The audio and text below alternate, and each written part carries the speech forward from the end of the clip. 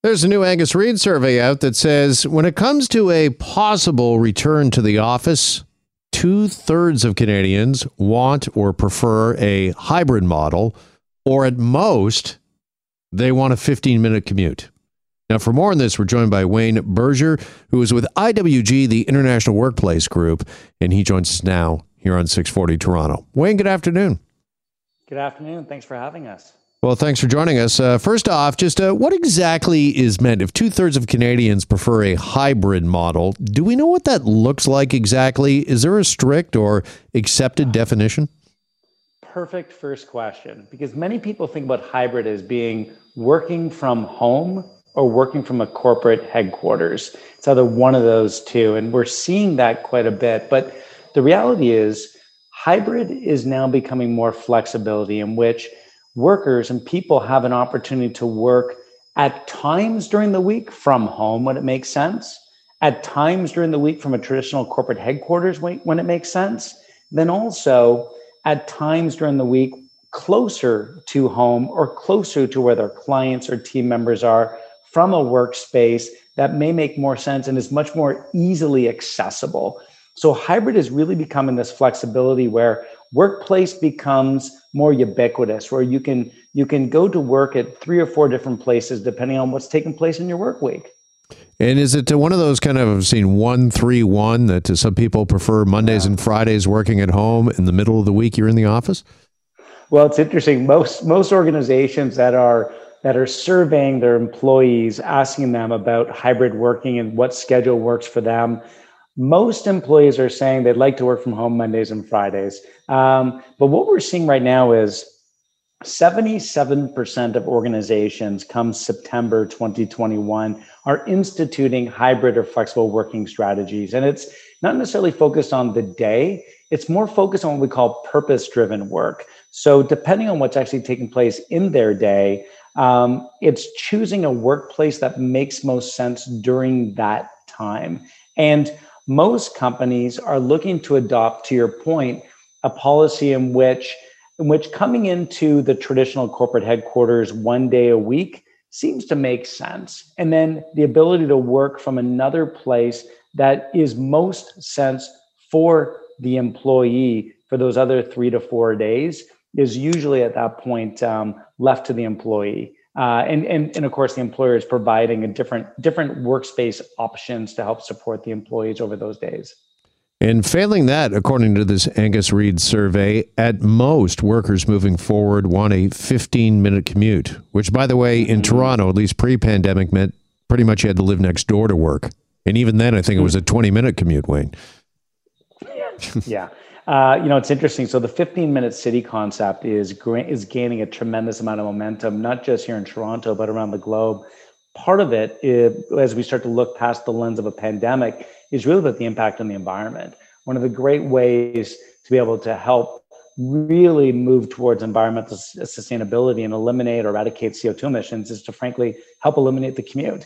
I think about this. I've got 3 kids, and I'm sure one day my kids are going to turn to me and say, "Dad, remind me why you used to travel 90 minutes each way in Toronto and spend those 3 hours, depending on where we lived at the time, where I worked."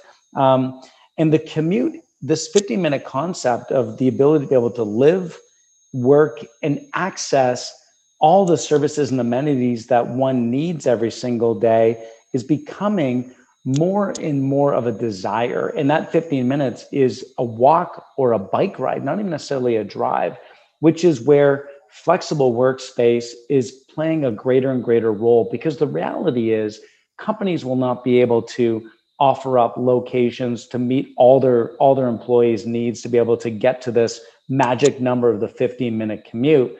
But they want to be able to give their employees access to space where they can walk or ride their bike or drive that distance.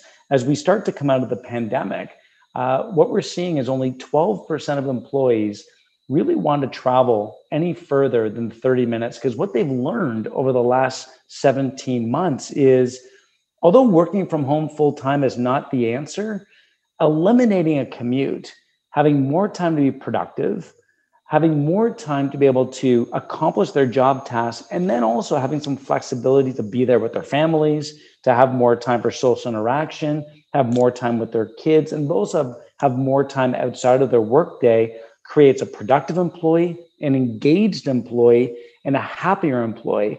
And that combination helps organizations attract and retain top talent and drive better results. Well, listen, there's no doubt there's been a paradigm shift both for the employee and the employer when it comes to work during this pandemic. But do you think the 15-minute commute, Wayne, I mean, is it really practical? Because I think you're talking about one of two things. You're going to have to redesign cities and how we get around, and that's not going to happen overnight. Or as an employee, you're going to have to limit your potential employers and where you're going to work. Mm-hmm. Well, it's interesting. I would say, is it 100% practical tomorrow? No.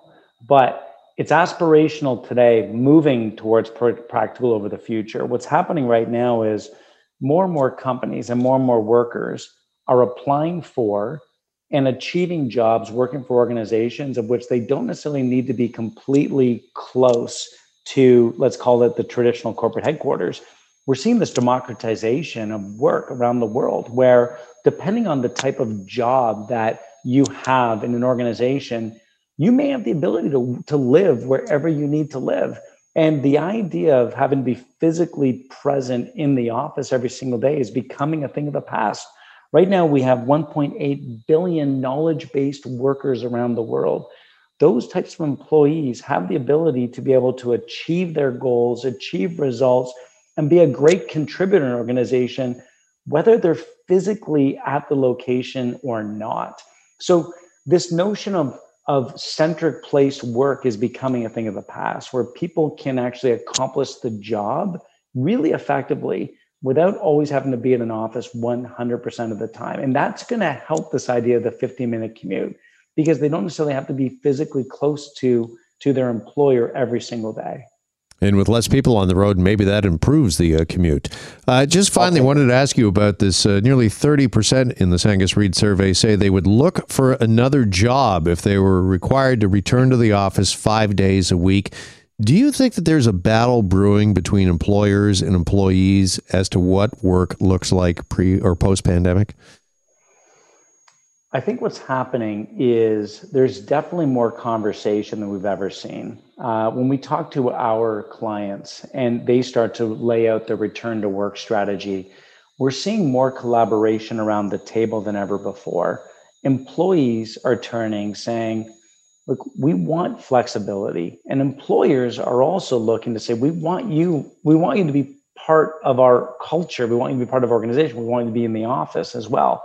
But what's happening now is there's more of a shift towards purpose, and let's call it almost aspirational desire, where companies are saying, look, we would love to engage and interact for a period of time during the week, and then the rest of the time we can support different places to work. But I think what we will see is we're going to see people start to choose organizations to be part of if they have a flexible working strategy. And we're seeing this at a greater length across the latest generations of workers, where the ability to work flexibly and the ability to work in a hybrid fashion is becoming a greater decision maker when it comes to jobs. And so I think it's something that employers have to take notice.